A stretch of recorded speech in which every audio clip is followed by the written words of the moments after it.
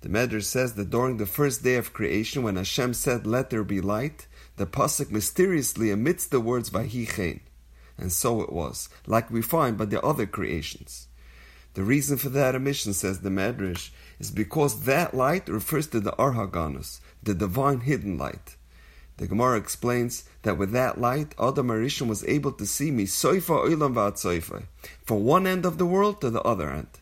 However, Hashem saw that it is not fitting for this special light to be used by the Rishonim, so He set it aside and concealed it and reserved it for the tzaddikim la'asid lavai. And since that light didn't last beyond the first week of creation, it didn't endure for all generations. Therefore, the Torah omits the words "Vahi chen."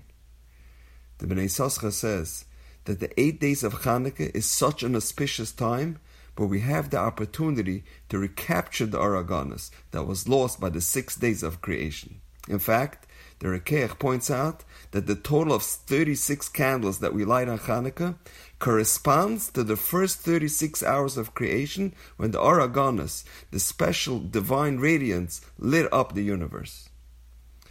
Many years later, when Aaron HaKohen lit the menorah in the Mishkan, the Torah says, "Vayaschein Aharon," and Aharon did so as he was instructed. And the obvious question is, would anyone fathom that Aharon would deviate from what he was commanded? And the Chanikas HaTorah says something amazing. The pasuk of Vayaschein Aharon is alluding to the fact that Aharon restored the Vahi chen. Aharon's Vayaschein rectified the Vahi chen that was emitted on the first day of creation because of the Or HaGanus being concealed.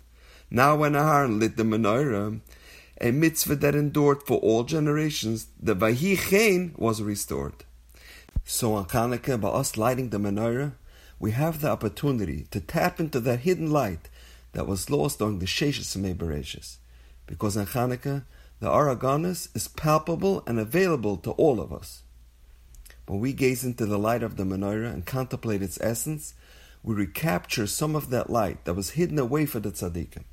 A radiance that has such power and potential to light up any Jewish soul. There's an incredible story told about a woman that lived in Yerushalayim. One day she approached the Slonim Rebbe for a bracha. She said, "Rebbe, my daughter ran away from home and strayed off the path of Yiddishkeit, and I haven't seen her for many years. Please help me."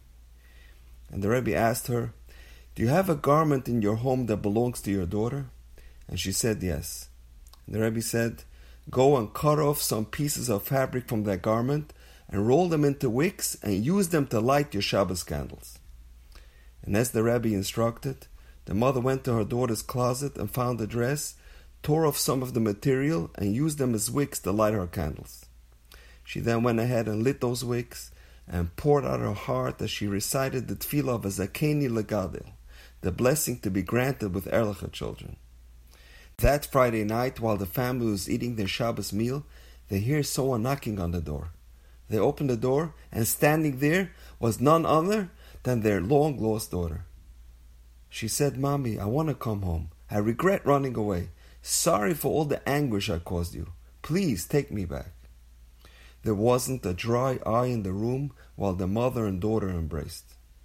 And after Shabbos, they went to the Rebbe and they repeated the story. And they asked him, "Rebbe, how did you know that this will bring back my daughter?" And the Slonim Rebbe said, "This is implied in the bracha of Lahadlik Ner Shel Shabbos.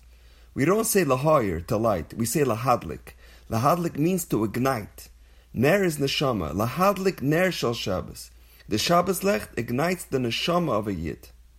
He then said that on Chanukah we say Lahadlik Ner Shel Chanukah, because the Chanukah Lecht also has the ability to ignite the neshama, the hearts of the Jewish nation, and it raises and elevates every Jewish soul.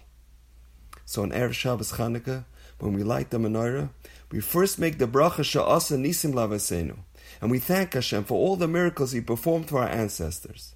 And we connect to the neshamas of our fathers and grandfathers and all their forefathers that preceded them. And we tap into their tefillas and bakashas that they prayed for us and for our children. And then we take the inspiration of the Chanukah Lecht and we go ahead and light the Shabbos candles and say V'zakeni legadol banim. And we connect the tefillas of our ancestors to the hopes and dreams that we have for our children and grandchildren. Because on Shabbos Chanukah, we are given this golden opportunity to activate the latent blessings hidden in the lights of Shabbos and in the light of the menorah. And now, we know. Have a wonderful Shabbos.